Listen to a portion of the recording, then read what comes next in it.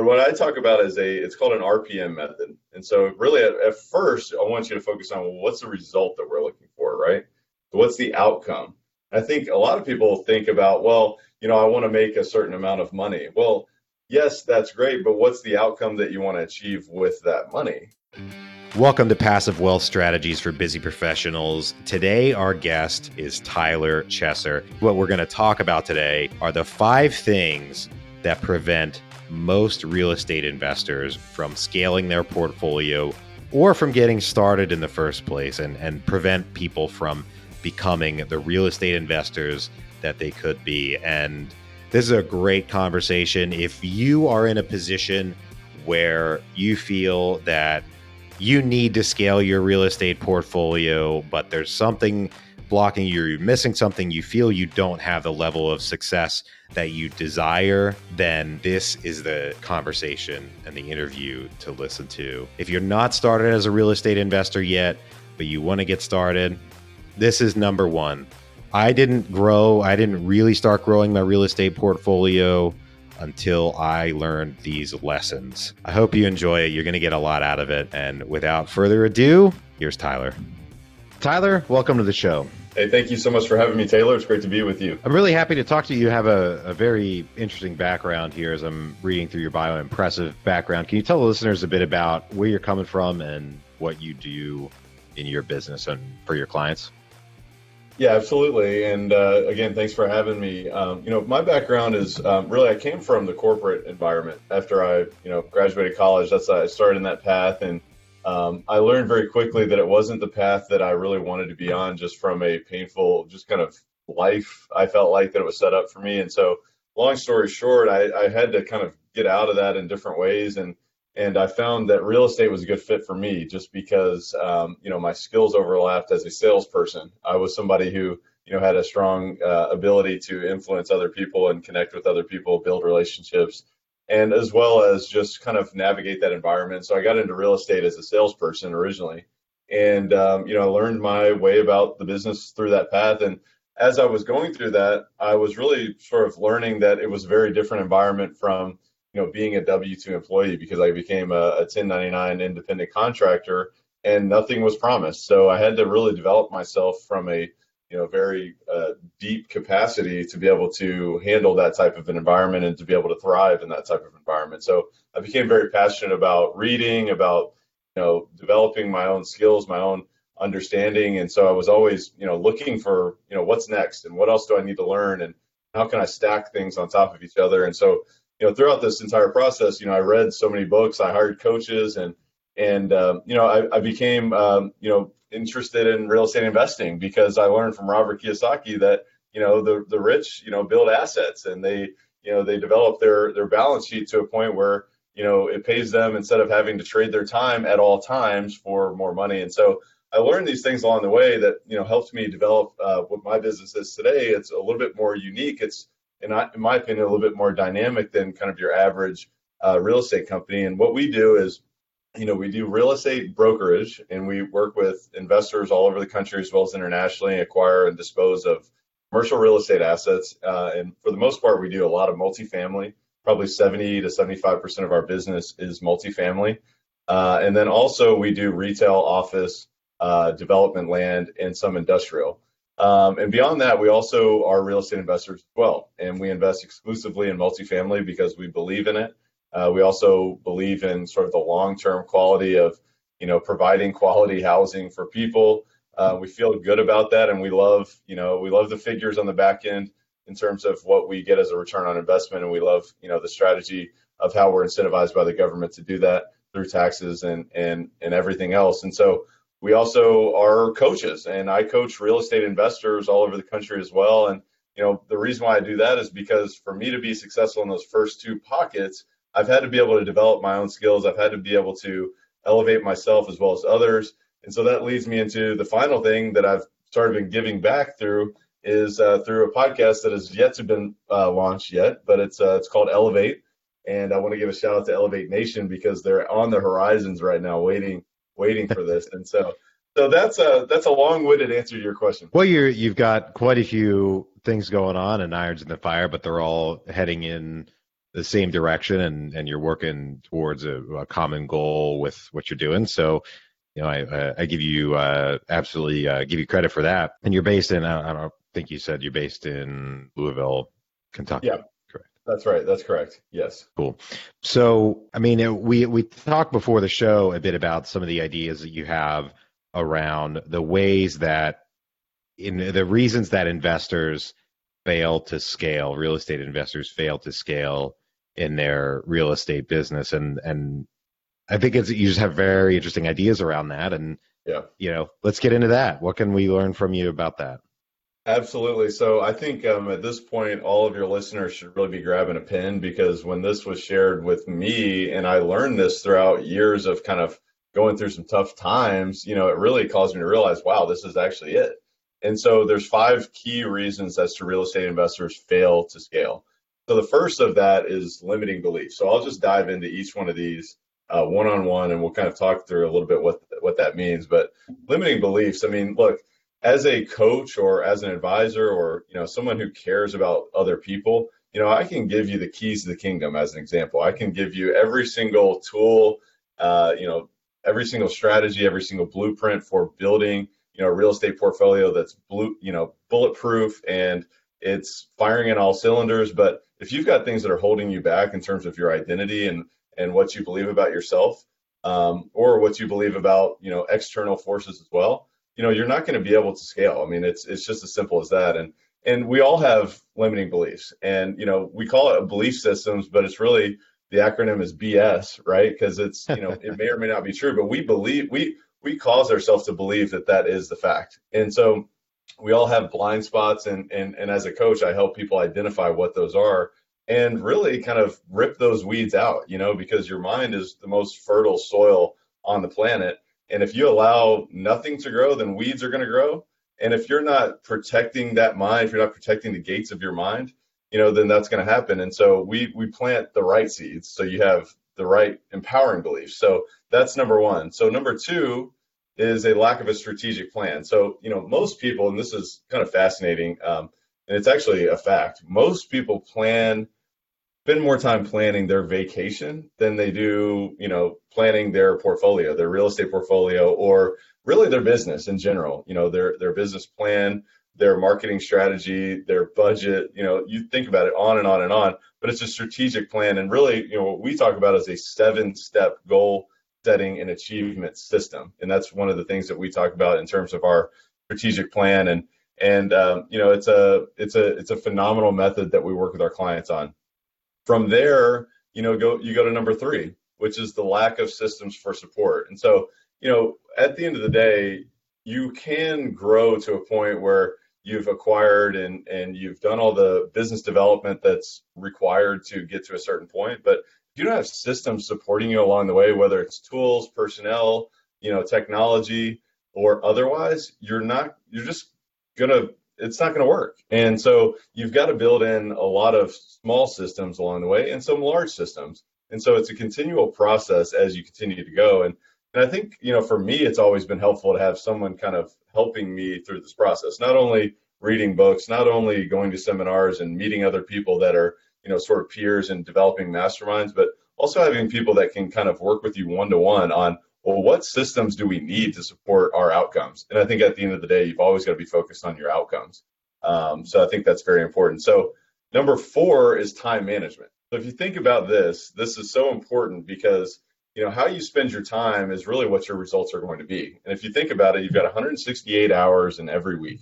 We have 168 hours. Jeff Bezos has 168 hours. Oprah Winfrey has 168 hours. And the bum on the corner has 168 hours. So it's all about the quality of how you're spending your time. Are you spending your time in high lifetime value zone? Are you spending your time in really a zone that's really not going to bring you anywhere? So you've always got to be course correcting and identifying how are you spending your time. That's extremely, extremely important. And the 5th and final sort of reason why real estate investors fail to scale is due to their lack of accountability. I can say that, I've always been a high achiever, and I feel that is the truth. But I also know that I do give myself a pass at times based on, I've done all these other things, and it's okay that I didn't do that again this week or today. because I'm giving myself a pass. But if you have someone else who's holding your feet to the fire, you're going to be more encouraged to continue to not only be accountable, but hold yourself accountable. So those are the 5 things that real estate investors typically do or don't do that cause them to fail to scale. I like that list. And for those that did not grab a pen quite in time, but you've got a pen now, I wrote them down. Number 1 is limiting beliefs. Number 2, a lack of a strategic plan. Number 3, lack of systems for support. 4, lack of time management. 5, a lack of accountability. And those are all perfect, in my opinion. Many of those, and improving in many of those, has helped me scale my portfolio. And then I still have plenty of room to improve. I mean, this is a constant process of improvement. And I think the one that interests me the most at this point, or I'd like to dive into at this point, is number 3, a lack of systems for support. That's the one where, I mean, I think people can struggle with any one of them, but setting up systems, in my opinion, is one of those things that, along with your time management, having a good system, whatever your system is, can turn your 168 hours a week into, what's that, 336. You get somebody else's week, and then you get more people's weeks and improve from there. So let's talk about setting up some of those systems, because that's a really interesting one. Yeah, I think one thing, so if you think about any task that you have or any project that you're working on, if you look at it, it's always a next action, right? What's the next most logical step here, right? And so if you're looking at tasks, if you're processing your project work as an example, you're always going to look at something and say, all right, here's an item. I've got, let's just call it an inbound request, call it an email, right? What do I do with this email? Is it an action item towards, the next step of my project, or is it, something that can be delegated? And the thought process needs to be, this is a system as far as I'm concerned. Do, delegate, dump, or delay. Okay. So do, delay, dump, or delegate, right? So these are your 4 options that you can go through and say, okay, well, with this email, do I have anyone on my team or someone that I can contract out some work towards that I can give this project to? Is it more valuable for them to be spending time on it rather than myself? And, there are certain things that come up to say, all right, well, it comes in this do, category, right? I can get this done in a couple minutes. Let's just go ahead and knock it out, right? And so obviously within all of this as well, I think it's important to note that you've got to develop checklists. You've got to develop process flows for each different task. There are things that happen in your business that continually happen. You've got to be able to identify that. I think that's the first step for setting up systems, is to identify what tasks or what projects in my business are reoccurring, and start to develop checklists on that, and start to, if you've got a team set up, then you've got to be able to bring them in and say, all right, well, when this happens, you need to pull in, and this is the task that you need to complete. And so I think that's important from a non-technological standpoint, but there's also tools that you've got to be able to identify as well. Like in my business, we've got a project management software as well as a customer relationship management software that's really all in one, that allows my entire team to communicate on various projects. And we can say, hey, look, we're dumping, this. We're not doing this because it's not getting us to our outcome. I think it's always important to realize that we're not just building systems just to build a system. We're building a system to get to an outcome. So I think that's the other thing too, is, okay, we've got to ask ourselves why along this process. While you're building systems, does this make sense? Continually course correct. So I think that's really important. But, the other thing is delay. We talked about delay. What I mean by that is, look, you don't have to be always doing your tasks right in the moment. You can schedule that for later, or you can schedule that for a team member later. Maybe this is a discussion that you need to have.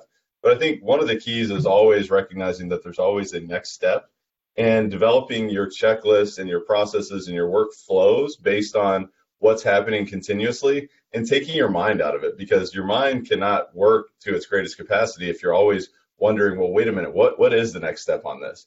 And so I think that, along with a clear communication with other people that are supporting you in this, is so important.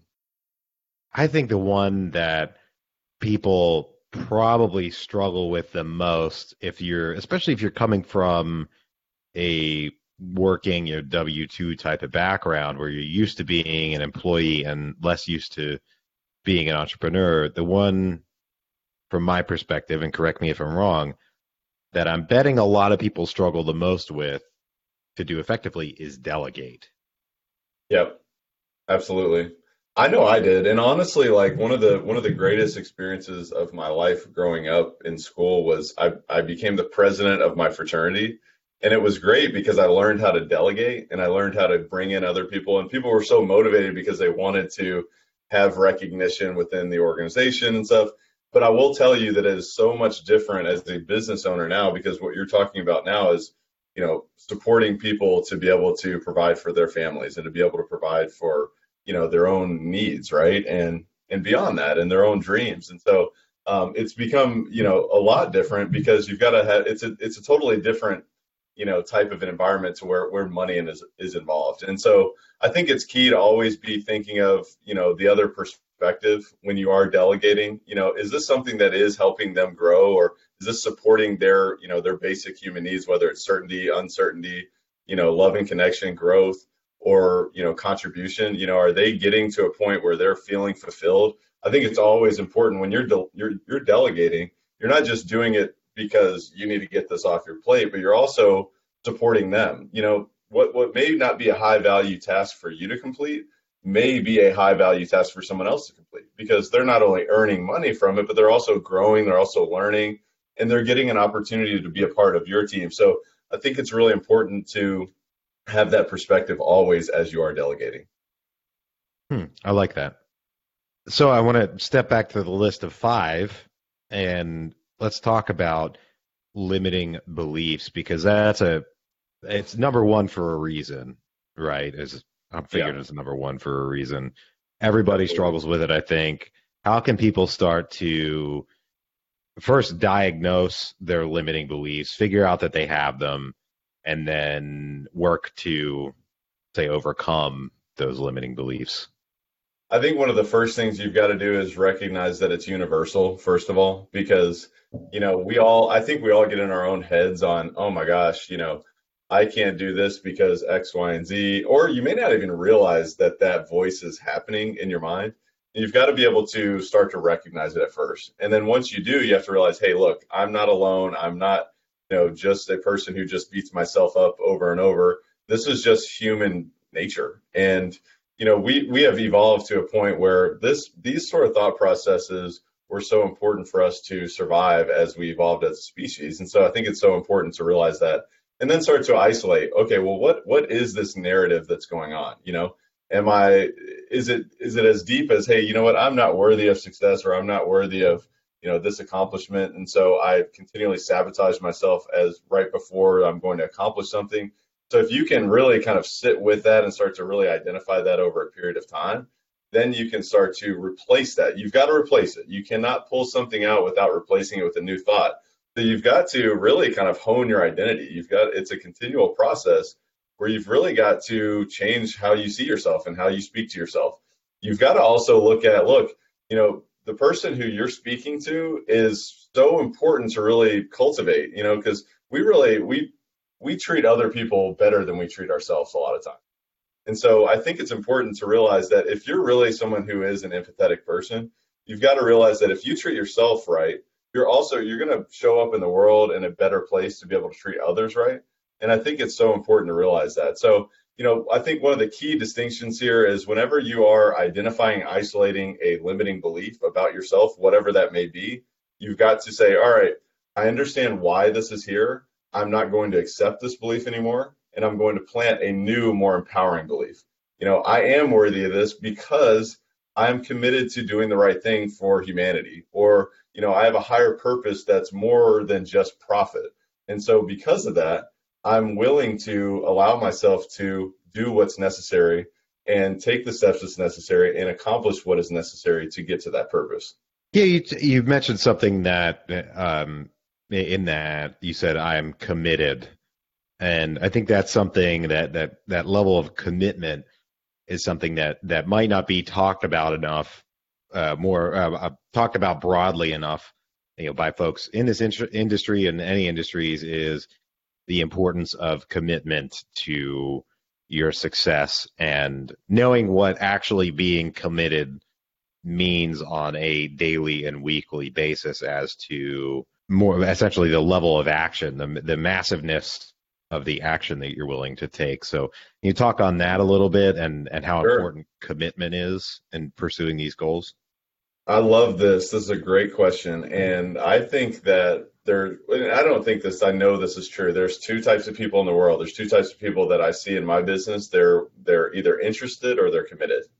And there's a lot of people who maybe are consumers of this type of information or this type of thought process and really consider it for many, many years. And they're interested. At some point, I'm really going to adopt that fully and I'm really going to go after that. Or there's committed that say, look, I'm drawing a line in the sand and I'm not accepting anything other than my outcome that I'm focused towards. And you have to realize that when you have a setback, when you have a failure, when you get knocked down, this is a test towards your defiant commitment, because you have got to realize that it just doesn't happen.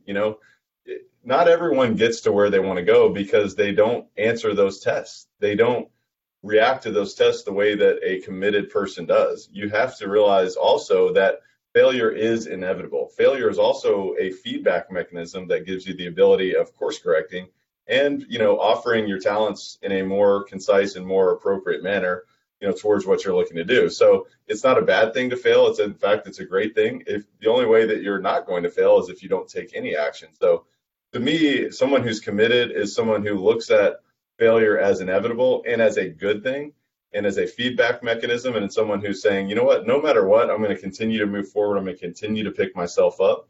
But people who are just interested are not in that boat. Yeah, I mean, I see that as I talk to particularly new investors or people who aren't quite technically new investors because they haven't invested in anything, but they're interested in passively earning a return on something, usually it's real estate, but they're not committed to putting in the work and taking the daily action that's needed to go find a deal, to go meet investors, to build relationships with brokers, to do all of the things that are required, that there's daily actions to make it happen. So if someone say, how do we know, the person out there listening, how do they know if they're interested or if they're committed? Well, it's all about action. It's not about just consuming information because knowledge, a lot of people say knowledge is power. Knowledge is potential power. Knowledge plus action is power. So if you're willing to take action, it shows that you're willing to accept failure and you're willing to continue past failure. It's all about action. I mean, I think a lot of people become interested in real estate because it sounds great. But as you mentioned, there is a lot of work. There's a lot of setbacks that you will face. I know as I got started in real estate investing, I made some huge mistakes. I mean, major, very like people talk about tuition. I mean, I paid real estate tuition as I got started in investing. And if you're not willing to accept some heartache and be willing to be knocked down, then you're going to always be interested and you're never going to get to that outcome. I mean, one of the most impactful things I've ever done in my entire life was I went to Unleash the Power Within with Tony Robbins, and it sounds corny. People who haven't been there may think it sounds corny, but we walked on fire barefoot, and I can tell you that my mind did not want me to walk across that fire. I mean, 2,000-degree hot coals. I'm like, this is insane. What are we doing? As I got myself into a peak state, and I said, you know what? I'm focusing on the outcome. I'm going to go. I'm going to do this. This is going to be the most amazing thing I've ever done. And it truly was. I walked across fire. I could not feel the heat on my feet. And now I know that anything that is in front of me will not stop me. My mind will not tell me I can't do it. And so I think, people have got to realize that it's not going to be easy, but the outcome is more beautiful than it would have been if you didn't take that risk. Yeah, I think it's more painful to, even in my own experience, it's more painful to look back and say how many years have gone by, and I'm still fairly young, so not that many, but still the years that went by where I was only interested and I didn't know how committed I needed to be. And those years I was just interested that I wasn't effectively wasn't making any progress. Yeah, I was learning book knowledge, but you really only learn the big lessons by getting out there and taking action and falling on your face and making mistakes, honestly. Yeah, and the other thing too is it's awesome to really like you're seeking the outcome, right? I think a lot of us are driven by, either financial results or somewhere in that realm, or perhaps it's recognition, or perhaps it's something else, maybe that's kind of worldly, perhaps, so to say. But as you go through this process, one of the things that I've realized just by happenstance is that who you become as a person is almost more satisfying. And that's, I mean, it's way more satisfying, I can tell you that. And just going and facing the struggles and facing the trials and tribulations and overcoming them, it's like one of the most amazing things ever. And I've heard a quote recently, and I've, many times, but it's like, easy choices, hard life, hard choices, easy life. And so if you're willing to commit to that, you can really, I mean, things get so much easier when you start to compound, tough decisions and tough actions and putting yourself in discomfort continually. It's going to get you to that outcome. It's going to get you to become that true person to where you really don't have to worry about your identity because you formed it, through hard work, through persistence, and through always getting up when you get knocked down. Yeah. Now, something I've noticed, and you mentioned in your list of five, something I've noticed about the most successful investors that I know is that they do all of these five for sure. And yet another very important one is their strategic plan. And they have what some might call SMART goals. I mean, there are a lot of theories about proper goal setting for investors and entrepreneurs. What do you think we should be doing to set our goals? Yeah, I love SMART goals because you've got to be specific, measurable, attainable, realistic, and timely for sure. Because if your brain doesn't work on generalities, it works on specifics. So when you're setting goals, you've got to do that. And also, let me just back up and just say from a high level, goals are so important. If you do not have them written in front of you, you're missing out on a big opportunity. You need to write them. You need to put them in front of you everywhere you go. Continue to feed your subconscious mind about this. So that's just one thing. But in terms of a goal setting system, an achievement system, what I talk about is it's called an RPM method. And so really at first, I want you to focus on, well, what's the result that we're looking for, right? So what's the outcome? I think a lot of people think about, well, I want to make a certain amount of money. Well, yes, that's great, but what's the outcome that you want to achieve with that money, right? I think so. If you can show yourself that you're working towards this outcome, you can continue to remind yourself when you get knocked down, when things get hard, when your defiant commitment is tested, and you remember, wait a minute, because of this result, then you're going to be more likely to get up. Then you're going to be more likely to put yourself in more uncomfortable situations because your result is higher than, the discomfort of that situation or, the challenge that you're facing. And so I think it's extremely important to start with the result. From there, it's all about purpose and it's all about planning. And so you're kind of developing, okay, well, I've got my why now. So what exactly is the steps towards achieving that why? What is it that I need to accomplish in a practical manner, whether it's accomplishing, sort of revenue goal or, it's an acquisition type of goal or a disposition type of goal. So you're getting more specific there. And then I want you to talk about, well, what's my method? And then what's my massive action plan? Okay, so developing your house. Okay, well, what resources do I also need to accomplish this goal as well? And then also, what is my massive action plan? I mean, let's get it scheduled. Let's put it on the calendar and say, all right, well, if I've got a goal for my outcome to be, X, Y, and Z within 6 months, I need to go ahead and start setting myself a chunk down of my, my calendar. Okay, by this date, I need to have accomplished this piece of my goal, because if I'm not, you've got to hold yourself accountable. But if I'm not, then what do I need to do to course correct? So it's kind of a comprehensive thing here, but, all of these pieces are very important. Yeah, I mean, this is all, like you said, it's all very important. And it's a matter of, and correct me if I'm wrong, but it's a matter of figuring out what your outcome is and then reverse engineering, working backward, turning that, to use your example, that 6-month goal into, okay, what's my milestone at 3 months? What's my milestone at the end of this month? What's my milestone this week? Yep. and really drilling it down so that you keep the level of Well, action commensurate with it that. that's exactly right. And I think a lot of times people will set big goals either for their life or for, the next year, the next 10 years. And sometimes they're so big that your brain doesn't know, well, what's my action right now? And so you have to chunk it down into, even 3 month, 1 month, 1 week, 1 day, 1 hour, 1 minute. So like, what am I doing now that's serving my higher purpose? And I know that when I'm not acting in alignment with my bigger vision, I don't feel good about myself. And that's just me. Maybe I'm just a heightened version of this, but I feel like for the most part, human beings are in that boat. So if you have a clear direction on where you want to be big picture, if you can chunk that down into specific actions on a daily basis, and then also beyond that, sort of develop habits towards supporting those, because if you're always trying to fight willpower, it's going to be a tough climb. But if you can implant habits in yourself, to be able to support these outcomes, that's really where you're going to start to see some massive success. These things all come down, and it all comes back to having that defiant commitment and not having those limiting beliefs of, maybe that I can't do it, or I'm not worthy, or, it's going to take me longer than I think it will. And you have to be laser focused on achieving it so that you take the right level of action every day.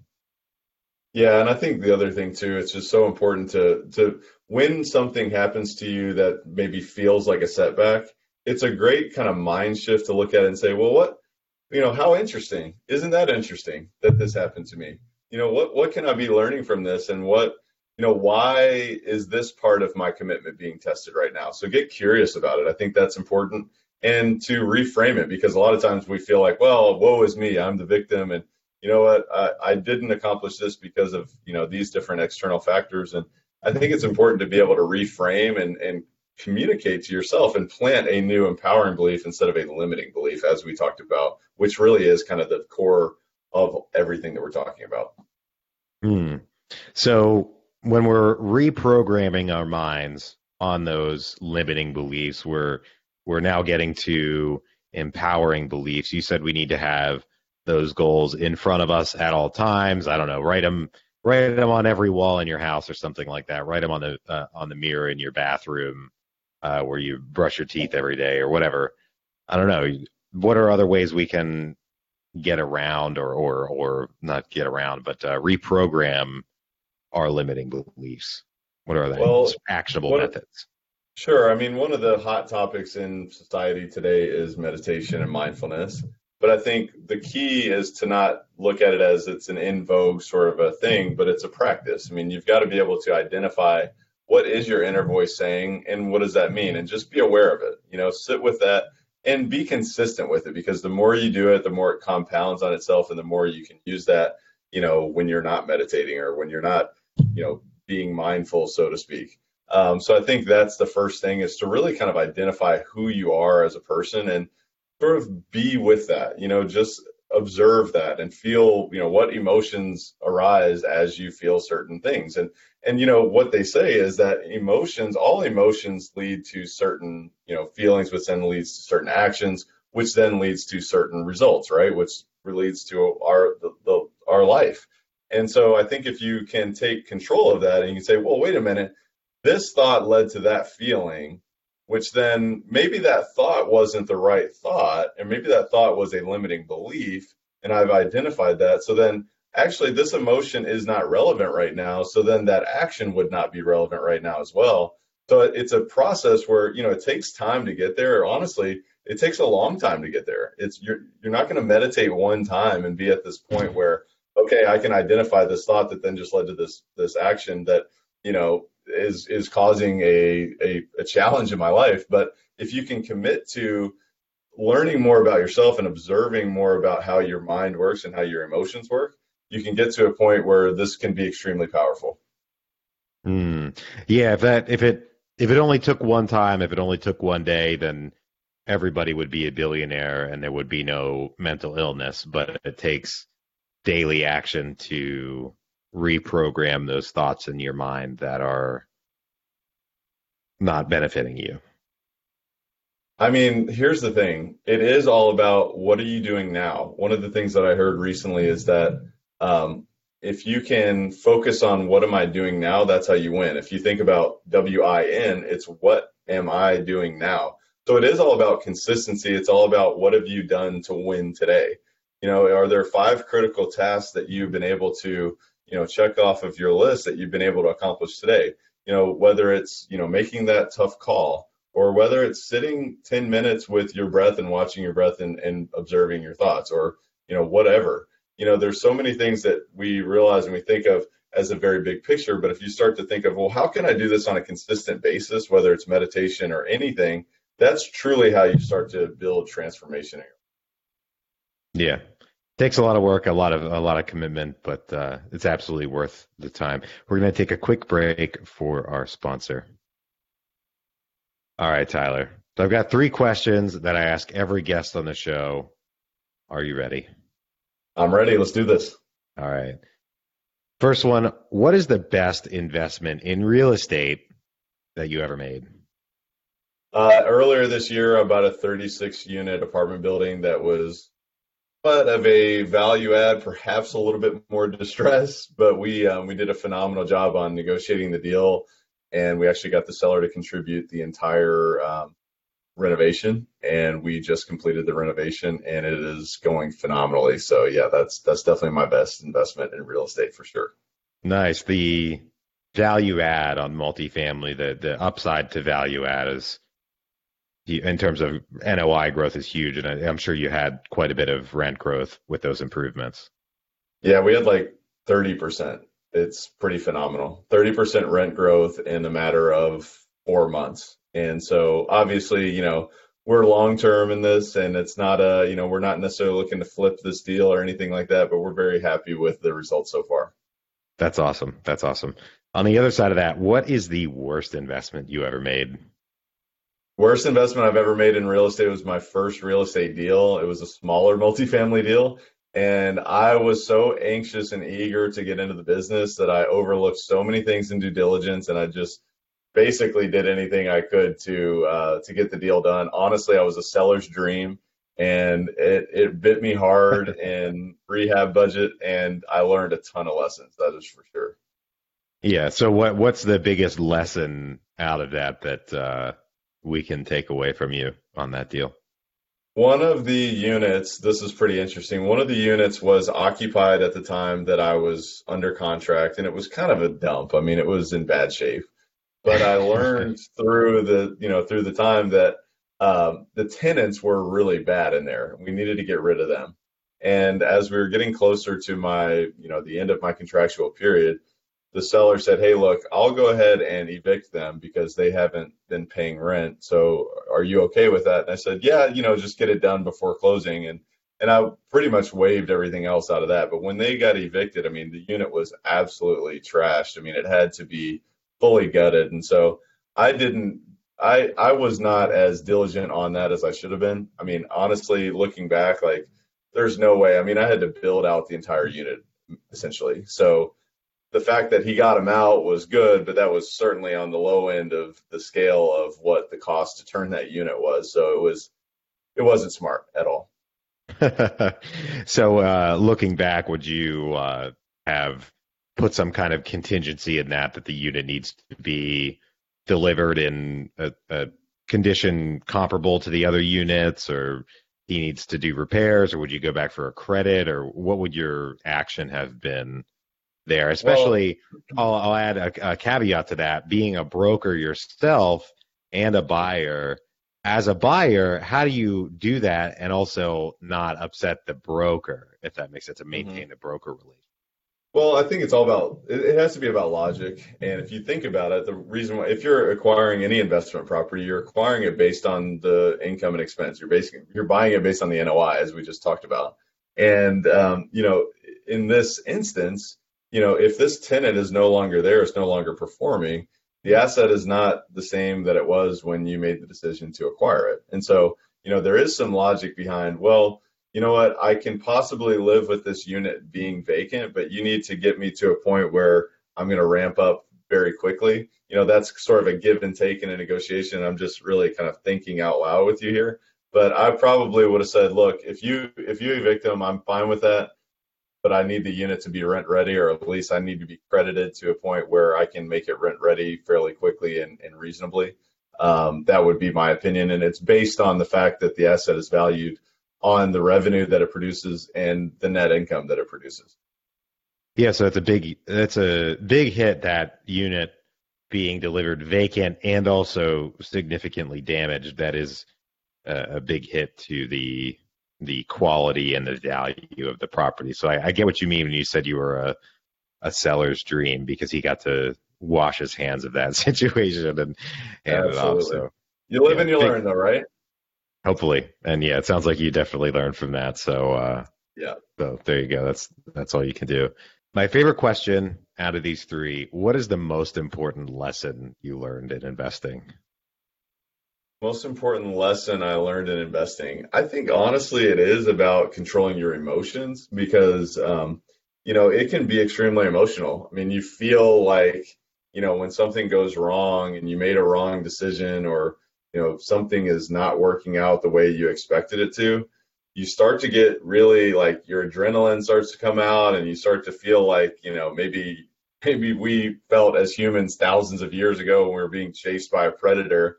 And you start to realize that, wait a minute, like, I can actually just be a little bit more mindful and get myself out of this rut, rather than, a self-perpetuating downward spiral. So I think that's one of the biggest things that I've learned, is that controlling my mind, controlling my emotions, and my spirit truly has been one of the most valuable lessons that I've learned through investing, because it's more challenging than most people realize when they're not, when they're just absorbing a podcast or they're reading a book about it. I mean, it's a process that you've got to transform yourself. So that's been extremely valuable for me.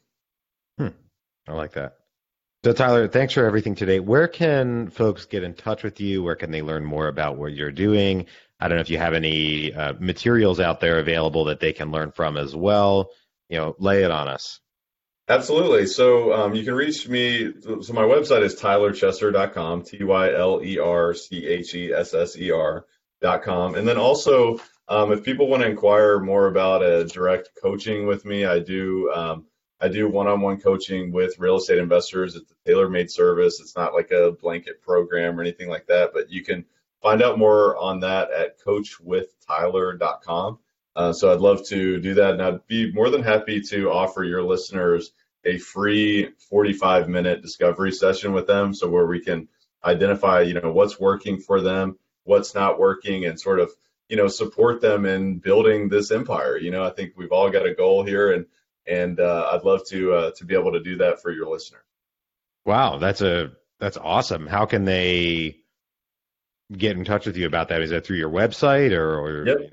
Yep. Just go to coachwithtyler.com, and there's a quick little, very, very quick questionnaire there, essentially, to kind of help me understand a little bit more about your business. And at that point, we'll dive into essentially a coaching session where we learn more about, well, what is that and how can I support that? And, it will be a great experience towards, what that actually looks like. So yeah, coachwithtyler.com is the resource there. And also you can connect with me on Instagram at @TheTylerChesser, and the same with Twitter. And so, yeah, I'd love to meet you guys. And it's been a pleasure to be here with you, Taylor. I really appreciate you having me. Great. I really appreciate your time. I mean, these are all very valuable lessons, if not the most valuable lessons that people need to learn as they're getting started in real estate investing, or if they're already investing and they want to scale. It's so important. And I'm a convert. I didn't believe it until I learned more about it, made the changes, and then saw the change in my own results. So I'm right there with you, and I definitely appreciate you bringing all the lessons to the table today. It's funny, and just one last comment on what you just said. It's hilarious because it does sound woo-woo, or it sounds kind of like easy and corny, but it is. It's an absolute transformation that is so amazing, and so it's something worthwhile. So I highly recommend that if you're if maybe some of your listeners are not on that boat, to just think about it, just open your mind and see what the possibilities are and what's the worst that can happen, right? So I love that. Yeah, absolutely. And I mean, it came about for me without getting too deep into this. I think the things that made the biggest difference for me and turning me into a believer, so to speak, is just the sheer number of highly successful people that I've met by being in these real estate investing rooms and worlds and everything, who are adherents to this a system similar at least to these five things, or they've tackled their own limiting beliefs. They, like Tony Robbins, they follow him very closely. They really adhere to these ideas, and if you accept the proposition that success leaves clues, that if you can find the through line or through lines between things that these successful people are all doing in common or have in common or anything like that, then that might be a lesson for you. And that was the first little thing for me that brought me on board, by meeting enough successful people and saying, oh, maybe there's something to this. That's exactly it. I love the thought of success leaves clues. That's why I'm always trying to surround myself with people who are successful, because there are, consistent things, breadcrumbs that you can pick up along the way. And that is 100% right. Yeah, it's definitely consistent along the board. So I love that. Yeah. Never be the smartest guy in the room, and never be the richest guy in the room either. That richest guy in the room one is a big one too. So, absolutely. Yeah. Awesome. Well, thank you for joining us today once again. To everybody out there, thank you for tuning in. I hope you learned a lot today, and I hope you take action on all of these things. If you're not already, if you are already, good for you. Keep going. Keep listening to Passive Wealth Strategies. If you're enjoying the show, please leave us a rating or review on iTunes. It's a big help. You know someone that could use some more passive wealth in their lives, if they need to get over their limiting beliefs, if they need to scale their real estate portfolio, bring them into the fold, share the show with them, and let's grow their balance sheet as well. Once again, I'm your host, Taylor Load. Thank you for tuning in, and I hope you have a great day and a great week, and we'll talk to you on the next one.